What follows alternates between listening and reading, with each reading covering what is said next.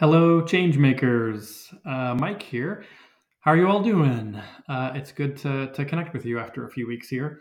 And I just want to begin by thanking everybody for being a part of this growing Agents of Change community. And especially for those that have been, kind of diving into the comments and conversation over the last few weeks, just kind of responding to each other and to some of these ideas around what our relationship with change is.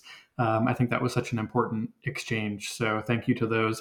And it really led to, today's episode and post or issue about, continuing this thinking about change and this idea of, you know, being alone in the change work that we're doing or feeling alone as an advocate of change and a change maker. And I want to dive a little bit more into that, today and think a little bit more about that. I think a lot of the comments and ideas that people were sharing over the last several weeks kind of reflected this feeling of feeling isolated, feeling like you were the one person.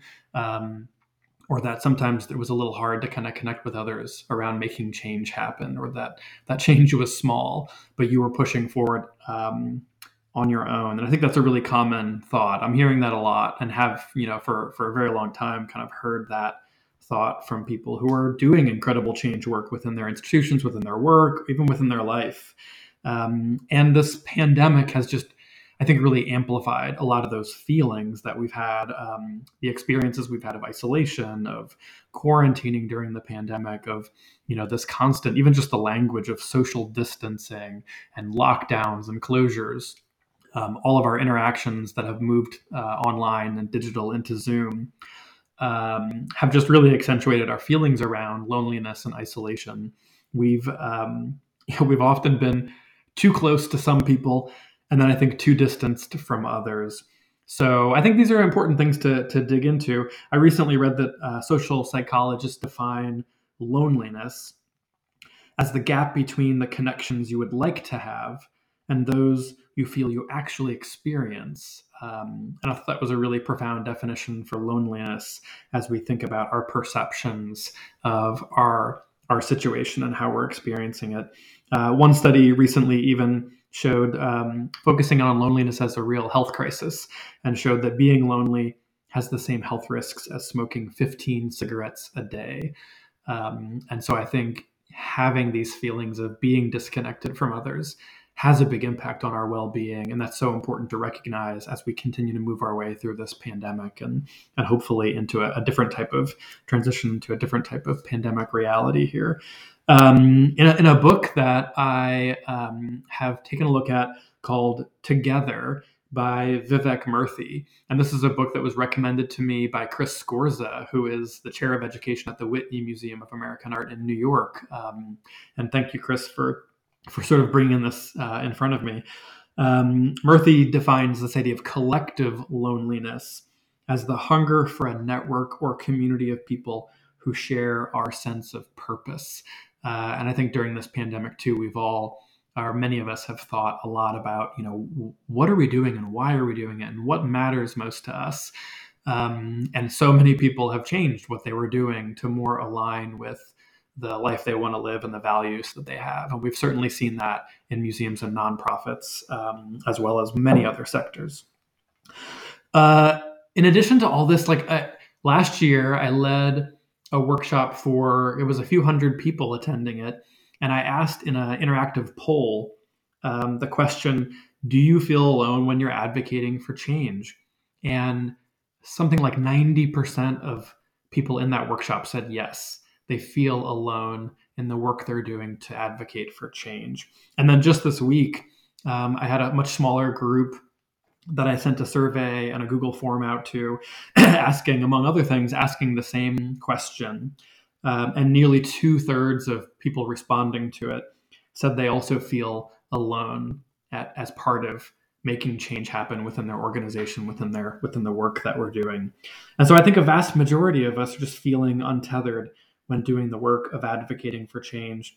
And we feel we just don't have often the fellow change makers around us with that shared purpose, that shared values that we have. So I think that's really important to recognize as we're continuing to work toward making change happen.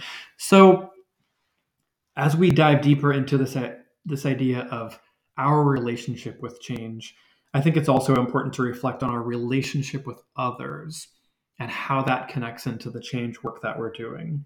How can we build connections with others as we work to make change happen?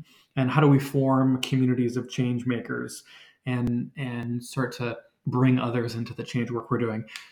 That is so much of what I want this Agents of Change community to be about, is to connect others and bring people together.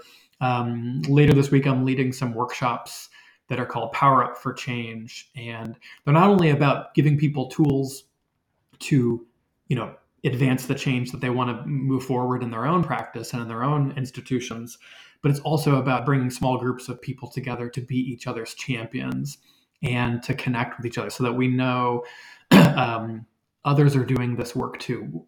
We know that, but we still, I think, too often feel disconnected from that. I think it's really important to reach out to others when we feel this loneliness and this sort of isolation and disconnectedness, and be really direct and transparent. There was a strategy that I've really connected with a lot, which is like building your own community of change. And what that involves is asking people, like upfront and direct, you know, are you a part of this community of change? You'll recognize people you work with that are probably starting to work towards some of the same change that you are working towards. And I think it's really important to, connect with them, whether it's via Zoom, unfortunately, or whether it's in person, and start to talk to these people about being change makers together, that we are advancing change together. And it's important that we form community and that we connect with each other about that type of change within your business, within your organization, within, museum practice, which is, where a lot of these conversations I've had come out of. So I just want to, be sort of pushing that idea forward of this connection. And I want to end with another quote from that book by Vivek Murthy, Together. The idea that, quote, being connected to others gives us a stake in more than our own interests. It expands those interests to include our whole community and thus increases our motivation to work together. So I'm going to close with a question for you to think about, and then invite you to respond in the comments thread of this post. And really, as other people respond and put their ideas in here, read each other's ideas and respond. And again, we're trying to build community through this process. And the question that I want to close with is, how can each of us work to build connection and build community as we work toward making change happen? So what are some steps that you can take to build more connection and get that change work happening? Again, whether that's within your organization, can be anything that you're working on to push really amazing positive change forward. So I look forward to getting your comments and hearing your ideas as we continue to reflect and think about this idea of change. And stay strong, stay healthy, stay safe out there. And I look forward to connecting with you soon again.